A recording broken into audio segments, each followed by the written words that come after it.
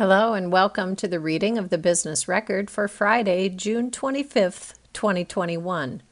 I'm your reader, Susan Hack. We'll begin with the cover story. Testing the Sun. Alliant Energy tests solar battery technology at Marshalltown Power Station. Crum. Next to Alliant Energy's generating station in Marshalltown, the utility company has been testing new technology with the goal of building on its clean energy blueprint to provide more sustainable and renewable energy to its customers. The Wisconsin-based company, which serves nearly 1.4 million electric and gas customers in Iowa, Wisconsin, Illinois, and Minnesota, finished construction on what it calls its Solar Garden near the Marshalltown facility last fall. Since then, it has been testing in tandem the combination of collecting solar energy and battery storage to store and deliver electricity to customers. This solar battery combination allows us to provide our customers with solar power during the day and night, said Terry Kuba, president of Alliant Energy Iowa and senior vice president of the parent company's utility operations.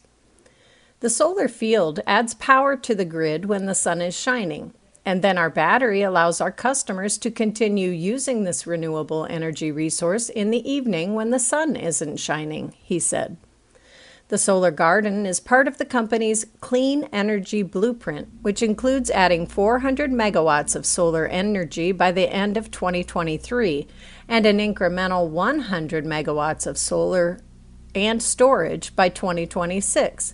Closing its coal-powered generating station in Lansing by the end of 2022 and switching the Burlington coal plant to natural gas by the end of 2021. Those moves will lower the company's cost of providing energy by about $300 million over 35 years. Kuba said the Marshalltown solar array is small scale, producing about 2.5 megawatts of energy, enough to power 200 homes for a couple of hours. It's not large scale, but think about the future when we start talking about 100 megawatt batteries, he said. The Marshalltown battery is about 1/4 of a megawatt.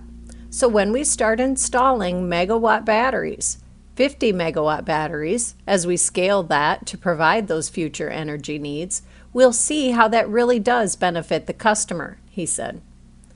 The Solar Garden is made up of 9,500 panels, which became operational in February 2020. The battery was put into service in October.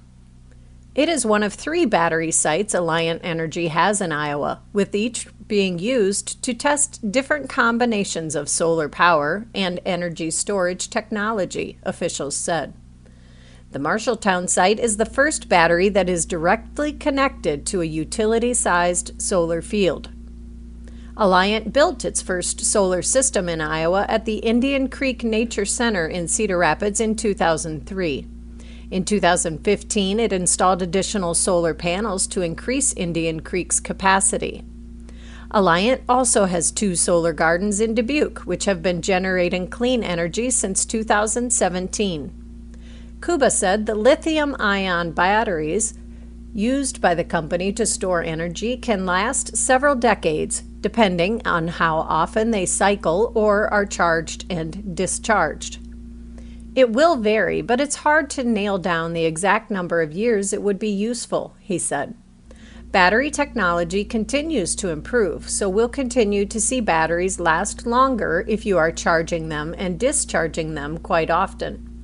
When you think about all the research and development going into battery technology, it's just amazing. And that's why we're starting to see the costs of these large-scale batteries going down and efficiency really going up, really making them a cost-competitive energy option for our customers, he said. Since last fall, engineers and analysts have been monitoring how the system is operating and how to charge and discharge batteries to increase efficiency, Kuba said. He said the driving force behind the company's Clean Energy Blueprint is the desire by customers for clean and renewable energy sources. The solar initiative is on top of the installation of 1,000 megawatts of wind by the company in recent years. Once the 400 megawatts of solar is installed, 46% of Alliant's capacity will be from renewable energy. The company plans to reduce carbon emissions 50% by 2030 and is working to close all of its coal plants by 2040.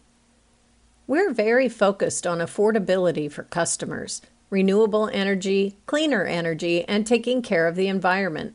Those were all things that drove us as we came up with this clean energy blueprint, Kuba said. He said Alliant works to manage any price increases that would be passed on to customers to keep them as low as possible. We'll never say your bills will always end up going down, but we'll be very diligent on making sure we take care of customer affordability and reasonable prices for their energy, making sure we still have reliable and safe energy also, and doing our best to manage customer affordability the best we possibly can, Kuba said. He said the solar farms Alliant installs can also be an economic driver on the local level by providing jobs and lease payments to landowners when the company leases land for the projects. Kuba said, "There's economic benefits associated with these solar facilities on top of the energy benefits for our customers. So couple that with the environmental benefits of no carbon emissions, no water usage. It's just a really good set of projects when we start talking about the solar projects." Our next feature story, Closer Look. Meet a leader you should know. Sam Eathington, Senior Vice President and Chief Technology Officer, Corteva, by Kate Hayden. At the Research and Development Departments at Corteva Agriscience, Senior Vice President and Chief Technology Officer Sam Eathington is turning to his career experience to help guide the next few decades of developing and launching products for agricultural producers. We're a pure-play agriculture company focused on how we bring solutions to farmers and try to solve issues they have on their farm, whether it's producing more or being more sustainable in how they produce their food, said Eathington, who joined Corteva on January 1st. We're bringing inputs to those farmers, what seed they plant. We have biotech traits that we're making available to farmers, and we have a lot of chemistry in controlling insects, weeds, things like that, he said. Previously, Eathington was the Chief Science Officer at the Climate Corp and served in various roles over 17 years at Monsanto Company, including Vice President of Global Plant Breeding. There's roughly 20,000 plus employees around the world, and we all get up every day thinking about how we can help a farmer, how we help production or help the system be more sustainable, Eathington said of Corteva. If you look at our legacy companies, there's a tremendous history of innovation and bringing solutions to farmers, he said. How do you describe your role at Corteva? As Chief Technology Officer, I oversee our research programs. What are we working on? How are we spending our money? Tracking against goals and the direction that we're trying to go as far as a research organization. You can break up our research into simple buckets. The seed part is how you create, say, better corn hybrids. We do that through our plant breeding programs. Our biotech trait program is taking a gene from another species and putting it into corn or soybeans. That plant now has a new tolerance for an insect, for example, that it didn't naturally have. On the chemistry side, it's the same sort of logic. You're trying to discover and create a new active ingredient that can control an insect or control weeds, disease. We like to think about these timelines being a decade-long initiative. What drew you to this role? After I got out of graduate school, I actually moved to Iowa, lived up in Ames, and worked for another seed company. I ultimately made my way to what was Monsanto at the time, and I worked there for about 24 years before joining Corteva. During that time frame, I did a lot on plant breeding and how we use new DNA techniques. Everything has DNA or RNA, and you can measure that and use that to help in your plant breeding program. In the late 1990s to early 2000s, I did a lot of work on what we call molecular plant breeding. I joined the Climate Corp, where I worked on digital activities of how you bring data and information to a farmer to help them make improved decisions during their farming practices. It's kind of cool to create a new digital business and all the challenges with data and information. But ultimately, I had a chance to come to Corteva and I jumped. I was extremely excited about the opportunity to get to be part of this company. Here in Johnston, Iowa, with Pioneer, this is the 95th year since that company was started here in town. It's really cool to be part of that history. That was the leading edge in technology, plant breeding, and how you do things. For me, it was a pretty easy choice to join a company that is focused on farmers and agriculture and has all those incredible components and historic innovation that we get to bring together. What are some of the biggest growth opportunities in Iowa agri-technology?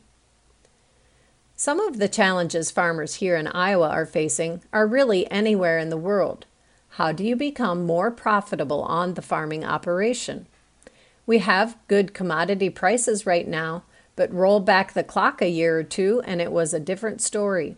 How do we make those inputs that we make available to the farmer and make them produce more? How do we make them more efficient? At the same time, we have a lot of new requests from society on how we produce our food, wanting to know exactly how it was done, where it was produced, what was applied to it. If you think about printing new solutions that help farmers be more sustainable, or produce a food in a different way that the general population might want to consume, we have a lot of work going on there. Biologics as an example. How to use a bacterium or a fungus to control an insect, or maybe even do partial control of the insect. Therefore, you may use a little less synthetic chemistry. A new technique that got a lot of attention this last year is carbon sequestration. If you think about an ag farm today, those crops are using a lot of carbon to go ahead and produce that grain and plant material. Agriculture can become part of the solution of how we deal with carbon in the atmosphere, and we see new opportunities developing for farmers to maybe be paid for that and actually get paid for how much carbon they're going to sequester into their field. What goals do you have for the next year in this role? We create new products against what we think are problems that our farmers are facing. I think for their organization over the next couple of years, we want to see that pipeline continue to advance towards commercial implementation so that the value that we're creating actually gets out to farmers. It doesn't do much good to have a publication or something sitting on the shelf if the farmer doesn't get to plant it or use it. So we're very focused on how we advance the pipeline and get good products out there. For myself, I've been on the job now for 5 months or so, still learning an awful lot about the company and the incredible organization that I get to be part of. Not only just R&D, but the Corteva organization. It's how I contribute and help Corteva be successful in the next couple of years. If we're successful, then I know we're helping farmers be more successful. If farmers are more successful, I know we're helping society produce more food and a better food supply. So that's the reward at the end of the day. What have you been reading, watching, listening to lately? The last couple of months, I have been reading a lot about Corteva and our research organization. I'm trying to catch up on a massive amount of research and activity and company history. I enjoy listening to podcasts about technology, machine learning, and data analytics to keep up with that. It's such an incredible space and innovation. When I go out and take my walks, I tend to listen to data science podcasts. There's a bunch out there. I just scroll through and see which topics I want to listen to.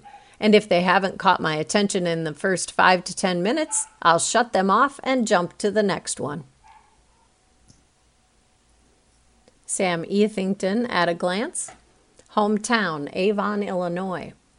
Family, wife, Liesel. Education, University of Illinois Champaign-Urbana. Activities, hiking, hunting, fishing, habitat development. Contact, sam.ethington@corteva.com. Twitter @SamEthington. Next, from the Innovation Update, Nurses on Demand. Through a pandemic and a nursing shortage, virtual nursing eases the day for patients and nurses alike. By Kate Hayden. 1 year ago, Dr. Joel Ward recalled standing on a hospital floor unit, watching his colleagues at Mercy One Medical Center endure the height of the COVID-19 emergency in healthcare. You know practically everybody that you work with every day. One of my friends I watched have a mental breakdown on the unit, said Ward, Chief Medical Informatics Officer of Mercy One, Central Iowa. Ward wanted to change something, and he had the computer programming experience to do it.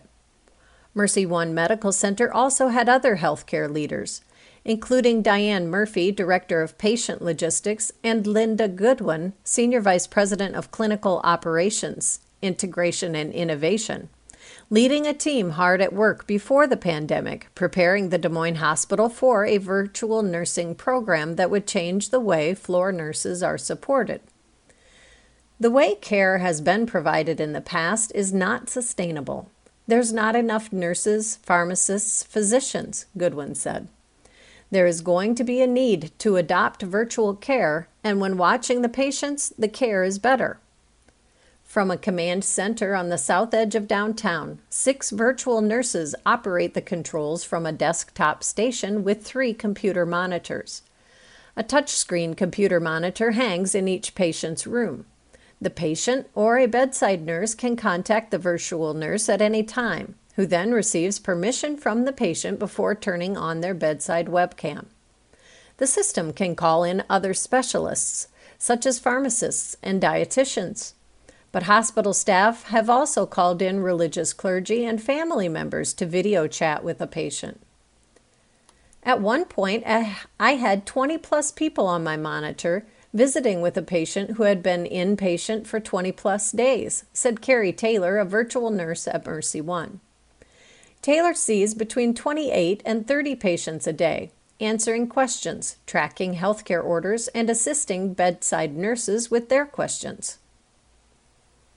Everything that I do behind the scenes takes away from what they have to do, so they can spend more time at the bedside, Taylor said. Goodwin and Murphy had prior experience with virtual nursing. In Colorado, Goodwin observed other active virtual nursing pilots in the country and recruited Murphy to help develop a virtual nursing program using an existing technology company's platform. The model was immediately successful in preventing falls by patients in their hospital rooms, and virtual nurses developed real mentorship relationships with new bedside nurses. But the program was still expensive, Goodwin said. When Goodwin moved to Iowa, she brought Murphy, and the two began developing Mercy One's own virtual nursing program. Murphy and an advisory board were developing a 4-year implementation program when COVID-19 arrived in the state in March 2020. It became immediately obvious that virtual was something that had to be implemented. So we went from a structured program development to, we need to get this done now, Murphy recalled. Computer programming was always just a hobby for Ward. But taking on the virtual nursing software project took a few weeks of after-work nights. As Ward built the software, Murphy sourced extra mobile tablets, IV poles, monitors, and carts to create the 10 initial mobile workstations that would carry virtual nurses into patient rooms. We were buying cameras from Best Buy, probably like everyone else was doing at the beginning of the pandemic, Murphy said. You could line them all up and each cart looked totally different, but it didn't matter as long as it had a camera, audio, and we were able to connect through the virtual platform, we could use it, she said. Within 2 months, Mercy One launched the pilot on the COVID-19 wing, where patients were in isolation. Family members as far away as Taiwan joined virtual conferences between patients and their doctors and nurses during the height of the pandemic. Mercy One entered the virtual nursing program in a hackathon hosted by Common Spirit, the medical system's parent company. Amid 50 other projects, the software won first place in judging and the People's Choice Award. COVID was bringing in whole households of people. Moms and dads were coming in at the same time, Ward said. We were able to connect two patients at the same time so that they could just see each other, talk to each other, and bring their pastor in to talk with them, then have the provider right there talking to them. That was really the moment for me, knowing that, hey, we're on to something here. Virtual nursing eased some challenges brought by a chronic nursing shortage and the strain COVID-19 placed on existing providers. The program can extend the careers of nurses who need to leave physically demanding bedside care positions. It also offers an on-call mentor to new bedside nurses. The nursing shortage is not going to go away. I've been a nurse since 1982, and this is my fourth national nursing shortage, Goodwin said. Mercy One is developing the expansion plan to bring virtual nursing across all network facilities, as other projects are moving forward. The network's centralized transfer center will soon manage patient transfer calls from more than 500 rural healthcare facilities to acute facilities. Expanding virtual nursing to those rural facilities could bring specialists into difficult-to-recruit regions and better support local hospital staff. Virtual technology and telehealth is the way of the future. I don't think we're ever going back, Murphy said. From the retail and business section, more mobile, convenient eating and shopping options here to stay. It seems to be the most profitable, says one local developer. By Kathy A. Bolton. By summer's end, Michael Whalen's Heart of America group plans to open hyper energy bars in 3 Des Moines suburbs, Grimes, Waukee, and West Des Moines. The coffee and energy drink bar will only have drive-through lanes and a walk-up window. No indoor seating will be provided. We came out of the pandemic with some lessons learned, which is to shift toward the more mobile drive-through environment, said Whalen, founder, CEO, and president of Heart of America Group, which has offices in Moline, Illinois, and Des Moines. It's a dramatic shift from our historical orientation, he said. Johnny's Italian Steakhouse and the Machine Shed are among the restaurants operated by Heart of America Group, which also owns numerous hotels. Quick service restaurants and other eating establishments were evolving to offer even more convenience and fast service before the outbreak of the novel coronavirus in March 2020 forced the closure of sit-down dining areas. The pandemic quickened the change, with more reliance on drive-through and delivery options, industry experts say. In addition, other retail sectors also began offering or expanding pickup and delivery options. As the United States emerges from the economic shutdown caused by the pandemic, a large spectrum of retailers are continuing to offer curbside and drive-up pickup service. 2 Panera Bread restaurants in West Des Moines are adding drive-through lanes. Hy-Vee is adding standalone structures with drive-up lanes for its Hy-Vee Aisles Online service. Jordan Creek Town Center in West Des Moines dedicated 12 parking spaces adjacent to the mall for curbside pickup. Curbside parking locations are going to be a permanent part of shopping going forward, said Randy Tennyson, Jordan Creek's general manager. Tennyson and Whalen were among 6 panelists who participated in the Business Record's inaugural Project 515, a series of virtual events designed to take a deep look into specific sectors of the real estate industry. The first discussion focused on retail and service industries.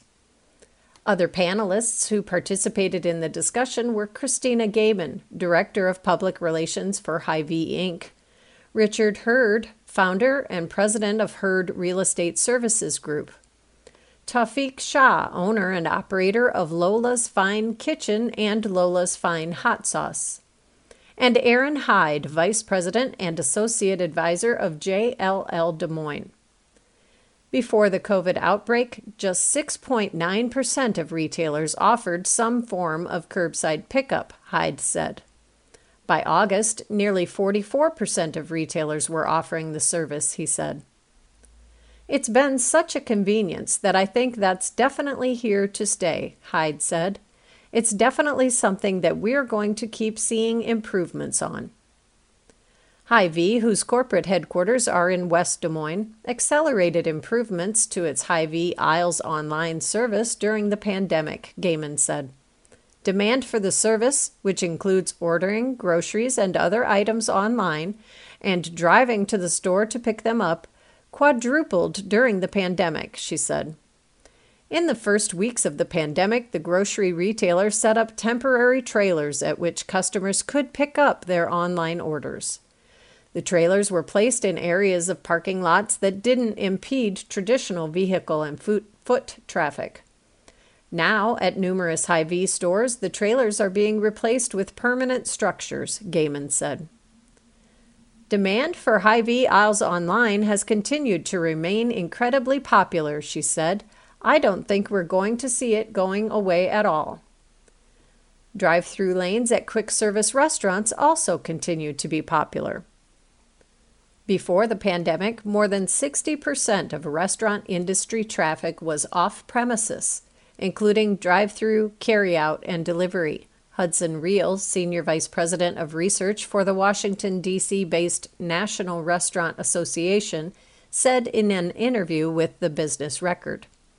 The percentage of off-premises sales jumped to 90% during the pandemic and now is at about 80%, he said. The pandemic accelerated the expansion of drive-through and pickup and delivery services, Reel said. The quick service segment of the industry is better positioned to take advantage of expanding that off-premise market than some table service operators, he said. But even restaurants that rely primarily on on-premises dining are keeping areas that were created for carryout and delivery, Reel said.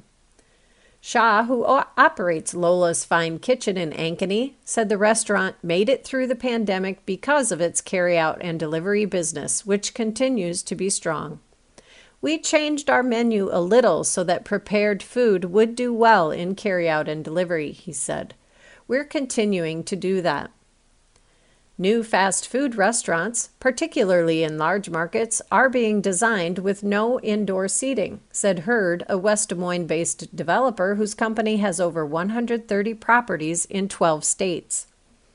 We're doing a Chick-fil-A at one of our sites in Las Vegas, and they have designed it for 70 vehicles in the drive-thru, he said. There will be no indoor seating. I think that's where that industry is going. It seems to be where the big players are focused, and it seems to be the most profitable, he said. Reel agreed. The two things that drive restaurant sales are customer convenience and the ability to socialize, he said. The ability to offer convenient meal solutions on a much more accessible basis means it's entirely logical that some quick service operators are going to look towards capturing additional drive-through transactions, Reel said. From a sidebar in this article, fast food restaurants return to their roots. If you grew up in the 1950s and 60s, you likely remember driving to a McDonald's, parking your vehicle, and walking up to a window to order your hamburger and fries. And if you grew up in or visited California during that time, you probably remember the popular In-N-Out burger that only offered drive-through service. In many ways, what's old is new again, said Hudson Reel, Senior Vice President of Research for the National Restaurant Association. In the 1960s, when the quick service restaurants started their rapid expansion, they actually didn't have a dining area, he said. In-restaurant dining became more readily available in the late 1960s as the fast food industry matured, he said. Now, a growing number of fast or quick service restaurants are eliminating in-restaurant dining, offering only drive-through or drive-up service. Last fall, for instance, fast food chain Burger King unveiled a new prototype for its restaurants that is up to 60% smaller than its traditional stores and includes 2 or more drive-through lanes and a drive-in area where customers can order from the app and have their food brought to their vehicle. The prototypes don't include indoor seating. Reel said more quick-service restaurants will likely design similar stores. A lot of these operators are now going back to their roots, he said. You're listening to the reading of the Business Record for Friday, June 25th, 2021 on IRIS, the Iowa Radio Reading Information Service for the Blind. From the Business Record's Project 515, panelists talk about retail service industries landscapes. Participants in the recent Project 515 event discussed the retail and services industries. They were asked to share one thing that has occurred in the past year, positive or negative, that they thought had permanently changed the landscapes of the retail and services industries. Here are their answers. Christina Gaiman, Director of Public Relations, Hy-Vee, Inc. One positive thing that has permanently changed the landscape of retail is obviously the increased adoption of online grocery ordering. That really pushed Hy-Vee to accelerate our e-commerce strategy to the tune of 5 years' worth of growth and digital development in mere months. It also enabled us to create more jobs at each of our more than 280 grocery store locations to help meet that demand. Richard Hurd, founder and president, Hurd Real Estate Services Group. During COVID, online sales increased from 12 to 13% of all retail sales to around 19 to 20%. That's a pretty dramatic shift. What does that mean? It means that lots of people are buying online and will probably continue buying online. But retail stores have also proven to be very valuable in the process because they provide a spot for people to go look at things in a showroom. They can try things on and they can return things they've purchased online. Aaron Hyde, Vice President, Associate Advisor, JLL Des Moines. Prior to the pandemic, 6.9% of retailers across the board were offering curbside drive-up pickup. As of last August, 43.6% of retailers were providing it. It's definitely something that we're going to keep seeing improvements on. Tawfiq Shah, owner, operator, Lola's Fine Kitchen and Lola's Fine Hot Sauce. On our consumer packaged goods side, we saw a lot of transition to e-commerce, and a lot of our one-year plans were condensed down into a 2-month period to make a big push to e-commerce. Retailers across the country have moved to more of an online digital strategy that's a hybrid between let's get customers through our doors to buy products, but also let's make it convenient for people who want to be safe. I think a lot of trends and transitions are going to be with hybrid brick-and-mortar retail locations having that pickup, but also making a strong push for digital. Randy Tennyson, General Manager, Jordan Creek Town Center. One of the biggest things is the evolution of omni-channeling, where you wanted a store to have a strong brick-and-mortar and a strong online presence. Now those have merged. The two have to partner together. Just because people are shopping online doesn't mean they're not going to go to a brick-and-mortar shopping center or retail store. They're doing both. They're in the store where they are also researching. If they don't see what they want, they're ordering right there from their phones. And Michael Whalen, founder, CEO, and president, Heart of America Group. Right now, we are beating, in many cases, the revenue we had in 2018 and 2019 on our restaurant side, and we're waiting for a very busy summer in terms of leisure travel. Our challenge in the long term is to understand how to operate at reduced staffing levels because of the labor shortage and still provide a hospitality experience that we want. In the business record Leader Spotlight, Capital Crossroads names Samuelson as new director. Brittany Samuelson has been named the new director of Capital Crossroads. Samuelson fills a position left open when Emily Kessinger stepped down in April to return to the Wheats Company, where she worked before joining Capital Crossroads in January 2020. Former Iowa Clinic administrator to lead Adair County Health System. Mercy One announced that Catherine Hillestad will join Adair County Health System in Greenfield as CEO effective July 7th.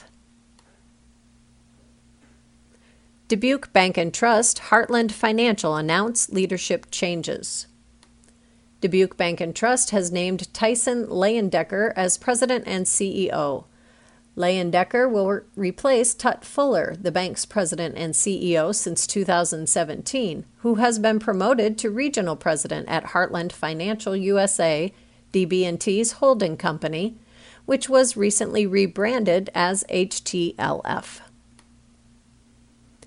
And Indianola's police chief retiring after 36-year law enforcement career. Dave Button, Indianola's police chief for the past 8 years, will retire on July 2nd. Police Captain Brian Scher will serve as Indianola's interim police chief. Now turning to Dave Elbert's column, The Elbert Files. Changing Sides. Republicans and Democrats have their symbols mixed up. For most of my life, Democrats revered our 7th president, Andrew Jackson, while Republicans cast Abraham Lincoln as their preferred role model. Today, it makes more sense for Jackson to be associated with Republicans and Lincoln with Democrats. As we've seen in recent years, history can change. And as far as Jackson and Lincoln are concerned, it has. Until recently, Iowa Democrats called their annual fall fundraising event the Jefferson-Jackson Dinner in honor of Jackson and Thomas Jefferson. In 2018, they dropped that title in belated acknowledgement of the fact that the slaveholding of both men does not square with 21st century values. Why Democrats put Jefferson and Jackson together is beyond me. During Jefferson's lifetime, he never had one good word to say about Jackson, nor was the populist Jackson comfortable with the refined European culture associated with Jefferson. In any case, Iowa Democrats have now rebranded their fall gala as the ubiquitous, if impersonal, Liberty and Justice Dinner. Republican President Donald Trump was an admirer of Jackson, which makes sense because Jackson, like Trump, was at heart a real estate developer who enacted policies that negatively affected minorities. Trump's mistreatment of minorities who wanted to rent apartments in New York is well documented, as is his suppression of minorities seeking to cross our southern border. Jackson, for his part, forcibly removed more than 40,000 Native Americans living on ancestral homelands in Georgia, Mississippi, Florida, and Tennessee, with 4,000 of them dying on the Trail of Tears journey to Oklahoma in 1838. Both Trump and Jackson were obstructionists who distrusted federal power and disliked bankers. Jackson vetoed the Second Bank of the United States, sending the country into a financial panic that lasted years. Trump's tariffs had similar adverse impacts.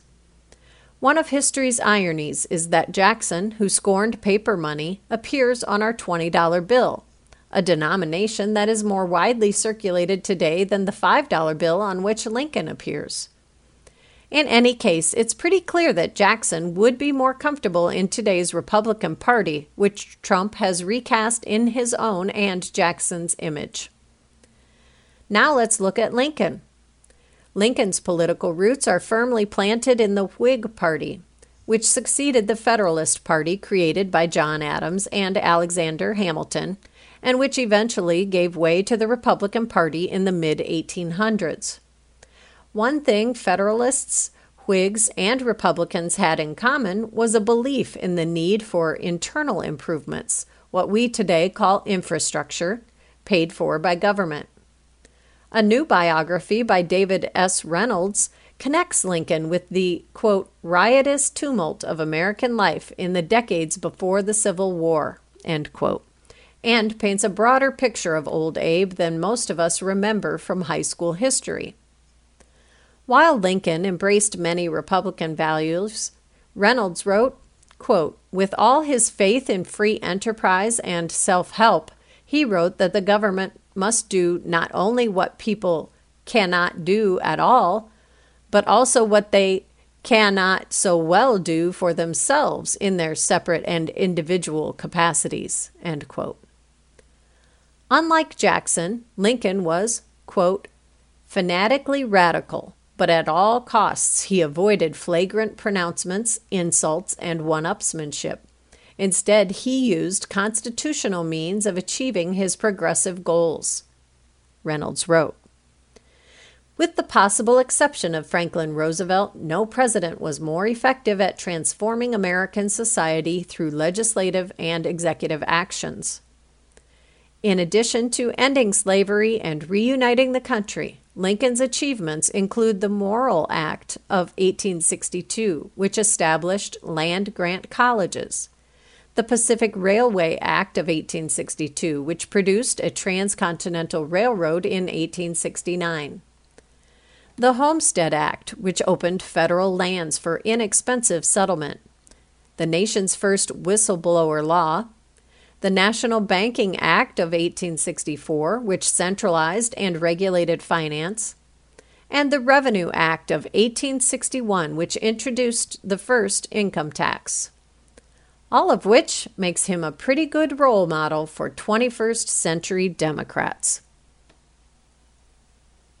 And Drew McClellan's column for marketing, Is It Me? I want to take a slight departure from my usual marketing tips this week and address an issue creating havoc in just about every business in the country. It affects your capacity to serve your customers, the opportunity to go after new prospects, and ultimately your ability to stay in business. I know of very few businesses that are not being rocked by turnover right now. Many of the businesses we work with have experienced 50, 60, 75% turnover since the fourth quarter. This is not an isolated incident at your company. This is a COVID-caused phenomenon. Economists are calling this the, quote, great resignation, end quote. The number of employees leaving their employers for new opportunities is at its highest level in more than 2 decades. When I look at the departures happening across all industries and businesses of all sizes, they're very different from what we typically see. What we are witnessing is another casualty of COVID. All of us were affected by the last 18 months, but for some people the effects were so profound and so personal that they are making radical choices. The departures we're seeing now are much more about life choices than career choices. Think about the people who have left your organization. In most cases, they didn't just trade up jobs and go to one of your competitors. They're going back to school or moving closer to family or choosing to work for a nonprofit. They're taking a, quote, safe job. They're staying home to raise their kids.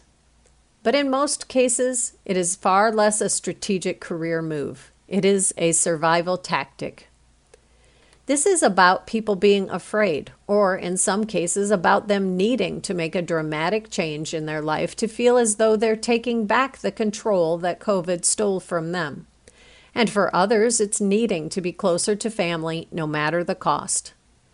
This is way bigger than us. This is a long-term effect of COVID. What does this mean for us from a marketing perspective? Internally, we must be mindful of 2 key components. How are we handling the departures, and how are we taking care of the people we still have? In terms of handling the departures, this is a time for grace and understanding. Again, the folks who are leaving us need to go, and our people are watching how we embrace that idea. We also need to remember that this may be a temporary situation. They might just need a respite and eventually want to come back. We're also going to need to be a bit of a cheerleader. It's frightening to see a good portion of your coworkers walk out the door. Your current team needs reassurance that they're not going to have to bear the increased workload, that you're working to recruit replacements, but most of all, that the opportunities and culture that drew them to your organization are still there. This is also the time for us to be even more committed to our employees' well-being. It's fair to say that everyone is dealing with some remnants of COVID. It might be childcare or parental health issues. It could be a fear of being indoors with a lot of people. It might even be undefinable, but it's there. Investing in our company's culture and values right now feels like a smart play. I'm not talking about another party or potluck, but really doing the work to live up to the values that are on your wall. What better way to unite your employees and give them a reason to stay? Now more than ever, our employees need our stability, our compassion, and our commitment. Next week, we'll cover the external communication we need to be thoughtfully preparing. Now turning to the Greater Des Moines Partnerships newsletter, One Voice. Registration open for Partnership's DMDC 2021 trip. The partnership opened registration for its DMDC 2021 trip to Washington, D.C. from Wednesday, September 22nd to Friday, September 24th. DMDC is a unique opportunity for Greater Des Moines business, community, and civic leaders to promote regional and local priorities and economic development projects with one unified regional voice. The partnership's trip represents one of the largest Chamber of Commerce fly-ins in the country. The trip provides attendees with opportunities to interact with congressional leaders, Iowa's congressional delegation and their staff members, and the administration. Attendees also have the opportunity to network with fellow DSM leaders. Learn more and register at dsmpartnership.com/DMDC. Call for 2021 Inclusion Award applications. The partnership announced that the 2021 Inclusion Award is now open for nominations. In its 9th year, the award seeks to honor and celebrate the success of organizations that have championed diversity, equity, and inclusion, DEI, in their businesses, organizations, and in the community. This year's Inclusion Award application has been adapted to evaluate the responses organizations have had to Black Lives Matter and violence toward Asian communities to demonstrate their commitment to DEI, as well as their overall response to the events of the past year plus and their support to the larger community. Learn more about the Inclusion Award at dsmpartnership.com/inclusion. Glad You're Here Downtown DSM Series announced. The partnership announced the Glad You're Here Downtown DSM Series, which was created to encourage residents to explore downtown DSM as more people begin to participate in downtown activities and return to the office this summer. Downtown DSM Tweet Week and Out to Lunch are two of the upcoming activations in the series. Summer Startup Tour kicks off July 7th. The partnership and several organizations focused on growing the DSM startup community are working together to host the first ever Summer Startup Tour, a month-long series of free events to welcome DSM's entrepreneurs, creators, and makers back to the community. The series kicks off on Wednesday, July 7th at Gravitate Co-working downtown. At Gravitate, the day will kick off at 8:30 a.m. with the in-person return of 1 million cups and more. Learn more and register at dsmpartnership.com/events. American Equity Investment Life Insurance Company commits $5 million to Pro-Iowa Stadium Global Plaza Initiative. American Equity Investment Life Insurance Company, a Greater Des Moines-based insurance company, is the latest to join in the private fundraising effort to design and build a multi-use professional soccer stadium and global plaza in downtown DSM with a $5 million contribution. The Iowa Soccer Development Foundation, the local nonprofit in charge of the fundraising efforts, has raised over $19.6 million toward its private funding goal. And in #DSM Strong, bragging rights. DART announced a partnership with Bravo Greater Des Moines to produce more public art in over 70 bus shelters across the city. The Des Moines Performing Arts announced its free summer outdoor events. Upcoming events include Yoga on the Commons, outdoor concerts, and Water Bombs, a comedy water balloon gladiator fight. Greater Des Moines Botanical Garden partnered with Wellmark Blue Cross and Blue Shield to hold an essential healthcare workers' weekend at the garden. Mercy One was recognized by Wellmark Blue Cross and Blue Shield for its high-quality, cost-effective maternity care. A group of Indian Hills Junior High students partnered with the City of Clive staff members and Boz Prints to design Keep Clive Clean murals around the city to encourage recycling. The Lauridsen family announced a $1 million matching gift to help complete the final renovations to Mainframe Studios. Salmons Financial Group announced a partnership with Principal Charity Classic to launch a program to address racial disparities in youth employment. Salmons seeded the project with a donation of $50,000.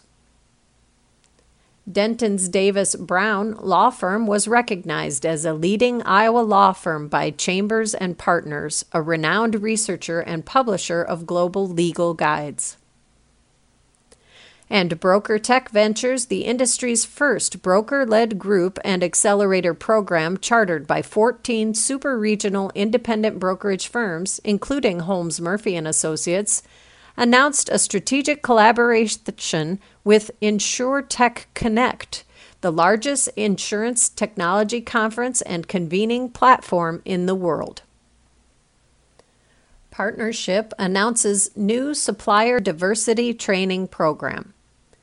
The partnership announced a new supplier diversity training program for small business owners and corporate purchasing agents. The supplier diversity training started with an introductory session on Tuesday, June 22nd. The subsequent training will be a 2-track virtual and hybrid program built with the aim of strengthening supplier diversity efforts for corporations and small businesses. Sessions will focus on corporate demand, small business supplier standards, and a chance to meet and greet with corporate decision makers. Register for the upcoming Supply Diversity Training events at dsmpartnership.com/events. New Court Avenue Entertainment Experience. Polk County, the City of Des Moines, the Greater Des Moines Partnership, Catch Des Moines, and Historic Court District announced a new entertainment experience for downtown DSM. Through September 4th, parts of Court Avenue will close to vehicle traffic on Fridays and Saturdays from 9 p.m. to 2 a.m. The closure will create an entertainment zone, open to those 21 and over to enjoy additional live music and vendors, as well as visit their favorite bars and restaurants. The limited road closures will allow establishments to expand patio seating and provide room for outdoor entertainment, including DJs and live music. About the partnership. The Greater Des Moines Partnership is the economic and community development organization that serves Greater Des Moines, DSM, Iowa. Together with 24 affiliate chambers of commerce, more than 6,500 regional business members, and more than 365 investors, the partnership drives economic growth with one voice, one mission, and as one region. And that does it for today's reading of the Business Record for June 25th, 2021. I'm your reader, Susan Hack. You can access a recording of today's reading on our website, iowaradioreading.org, anytime. Thanks for listening.